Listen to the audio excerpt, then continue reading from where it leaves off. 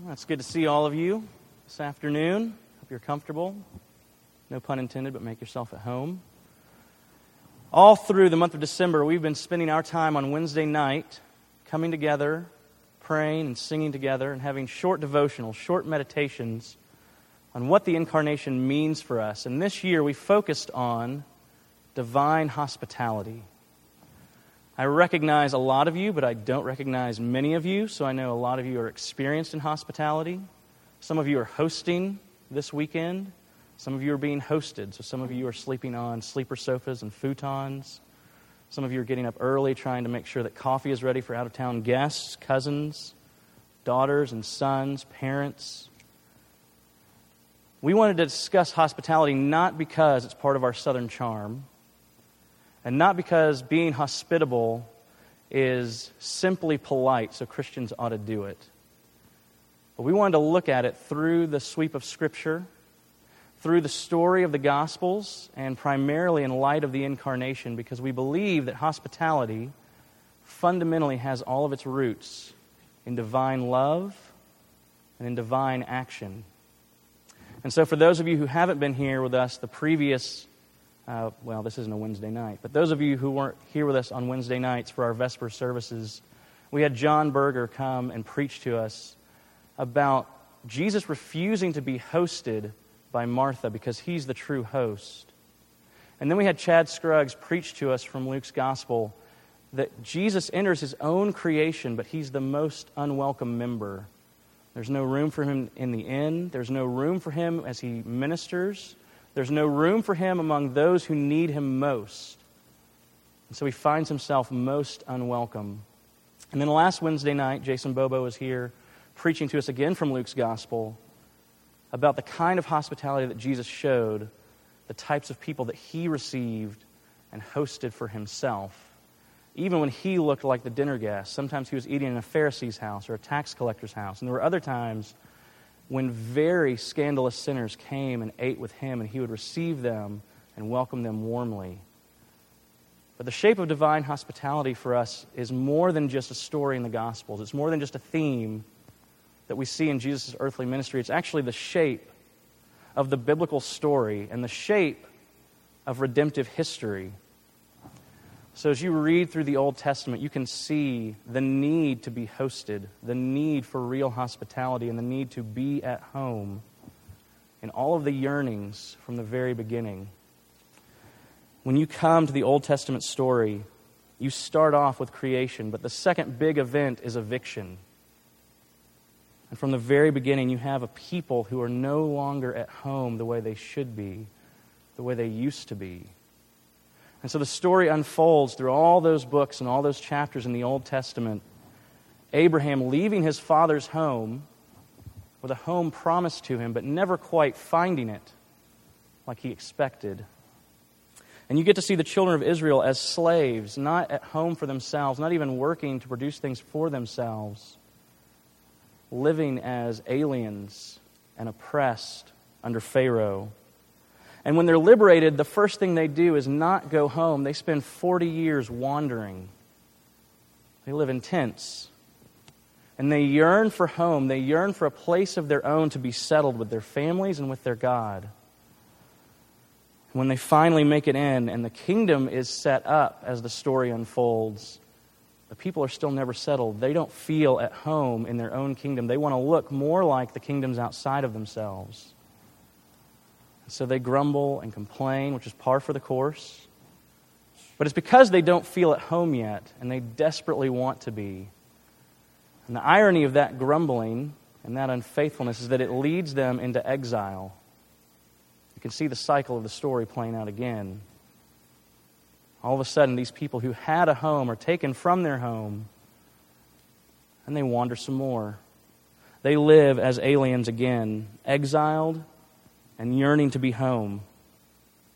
And you know that the real shape of hospitality has to do with making people at home. You have probably said it yourself sometime in the last week. Whoever you've hosted, probably the second or third thing you've said past hello and good to see you is, come on in and make yourself at home.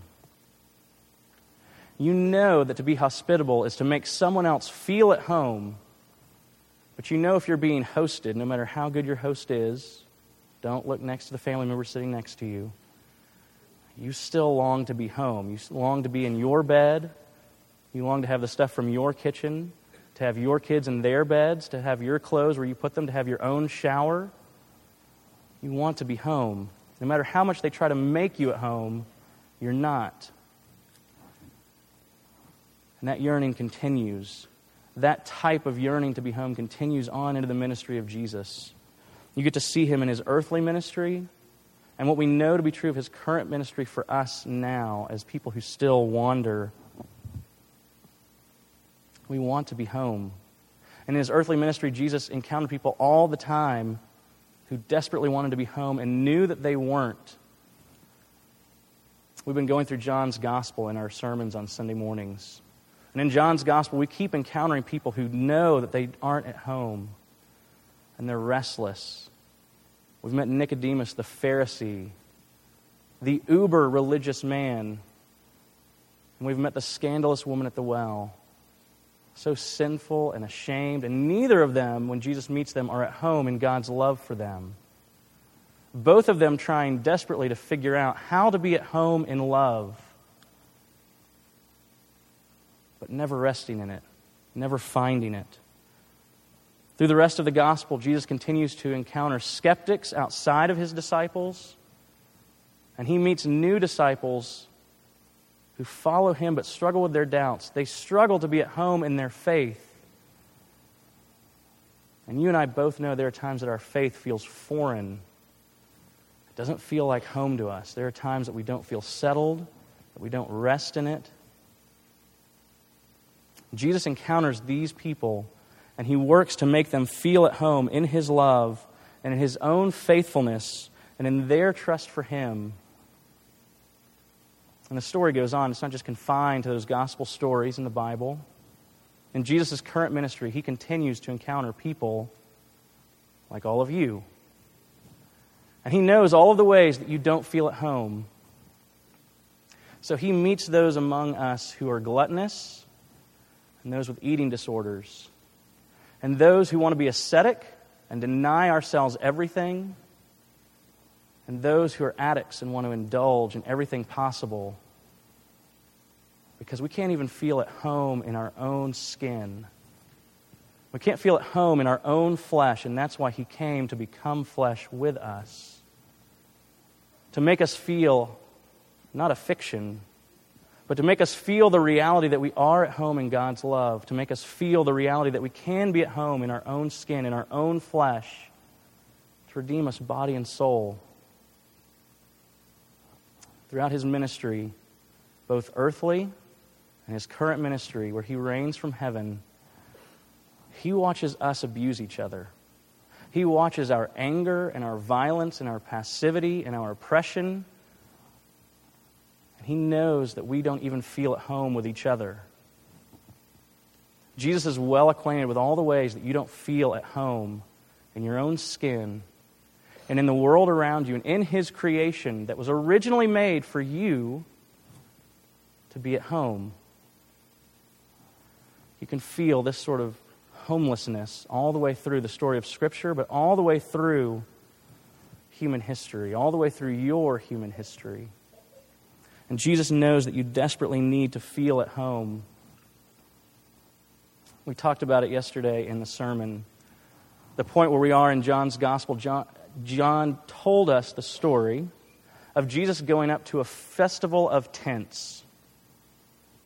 It's a festival where the Jewish people celebrated God's provision for them back when they were wandering in the wilderness, in between their slavery in Egypt and their finally being at home in Canaan. They celebrated God's provision while they were not at home by reenacting not being at home. And so their celebration was basically national camping. And they set up these tents. And the beautiful picture for us is that is exactly what John said Jesus came to do in his incarnation. In the opening part of his gospel, John says, the Word, the eternal Word, who was with God in the beginning, who was God from the beginning, that Word became flesh. And the Word literally says, that Word became flesh and set up his tent to live among us. Jesus, to redeem us out of our lack of home, came to be homeless with us. In the incarnation, he came to feel our wandering. The irony is, he is most at home in this creation. This is his creation. This is his house. He owns all of it. He made all of it. He rules all of it. And so it's odd for us to think about him coming and not feeling at home. He is most at home in his creation, more at home than any of us have ever been. And so he comes as the one most at home but least welcome in his own creation. And he comes to minister and achieve and secure for us our redemption, to remake us and to make us at home. And that's the way redemption has always been described in Scripture. It shouldn't be surprising to us to talk about Jesus' ministry as making us at home, as hosting us. It's the way the prophets have always promised it. In Jeremiah 39, in Ezekiel 36, in Hosea 11, Zechariah 10, the promises of redemption for God's people were always, I will make you at home in my creation and with myself. Jesus preached this way to his own disciples in John 14. Remember, he said, I'm going away, but not to leave you homeless. I'm going away to prepare a place for you in my Father's house where you will be home. This is the way the New Testament letters talk about our redemption. In Ephesians and Colossians, Paul writes to new churches and says, you used to be strangers. You used to be alienated, but now in Christ you've been brought home. You've been made at home with God and with his people. And if you can skip ahead to the end of the story, if you're familiar with the end of the way the biblical story unfolds, the way human history is supposed to unfold at the end, you know that the goal is for us to finally and fully be at home in this creation and with God himself. When you get all the way to the end of the book of Revelation, after all of the terrifying visions that John sees and reports to the churches, the final vision he has is of God finally at home with his people. Revelation 21 starts off in the 3rd verse. The dwelling place of God is with humanity. He will live with them, and they will be his people. And God himself will remain with them as their God. That is the story that Jesus is playing out for us. That is the story of his redemption for us, coming to host us in his creation in the incarnation, and coming back finally to make his home with us. And when you know the way a story ends, you know this from watching your favorite movies, the ones that you watch over and over, and reading your favorite books, the ones that you go to on vacation, and the ones you go to time and time again because you love the story. The stories you know best, you love because you love the way all the pieces come together at the end. And once you know the end, that changes the way you read the whole story. So knowing that the end of redemptive history is God himself at home with his people in his creation, that should change the way we live inside the story. That means for us that every time we read this book, it means for us every day that we live, all of it's just preface. It means that the 66 books and the 1,200 pages that are in here, and the millennia and millennia of human history and redemptive history, all of those things are just a prologue. All of those things are just an introduction to the way the story plays out for all of eternity. Not that they're not important. I don't want to diminish them and tell you that they're insignificant. I mean that for the rest of eternity, all of this will be backstory to God himself finally and fully and perfectly living at home with us, who finally and fully and perfectly live at home in his creation. When he hosts us, when the hospitality that was started in the incarnation, when the glimpses of it become full,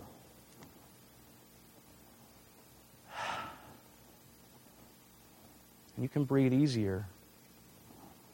Because you're not being hosted somewhere away from home. You finally are home.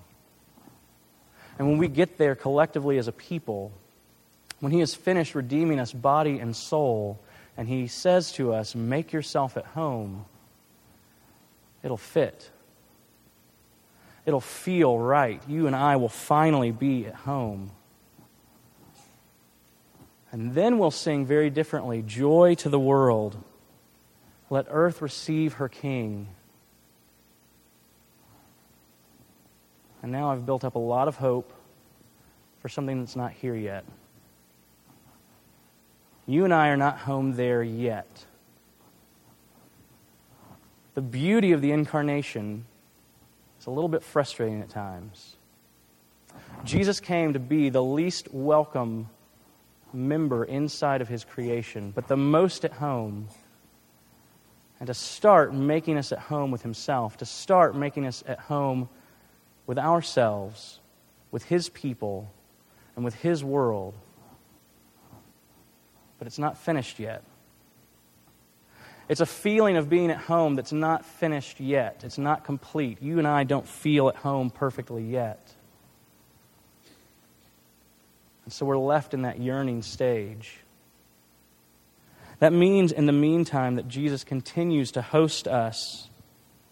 He continues to make us at home in our own flesh and with each other and with His world. And until He's finished doing that, He continues to give us His ministry. Not just a ministry that looks like His. I want to be clear.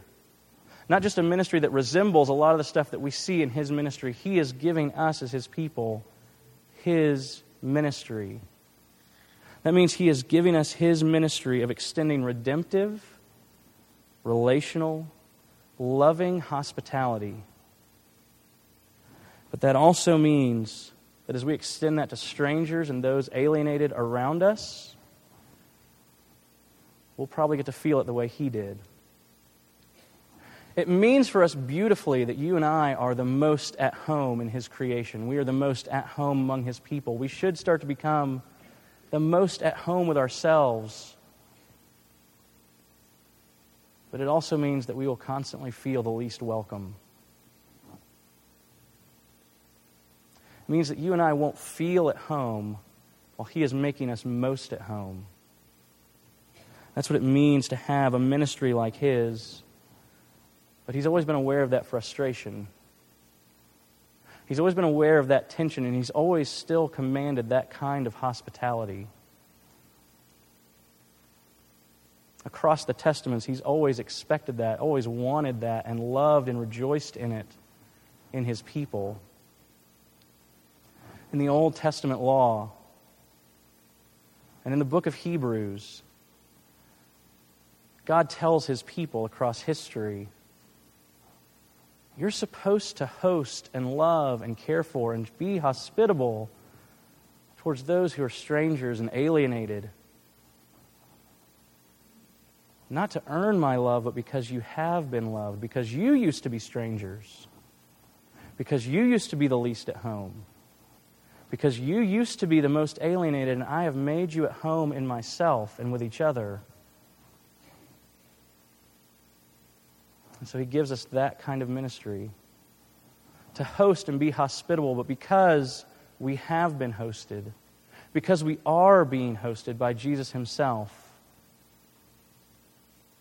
And so He makes us sometimes the least welcome,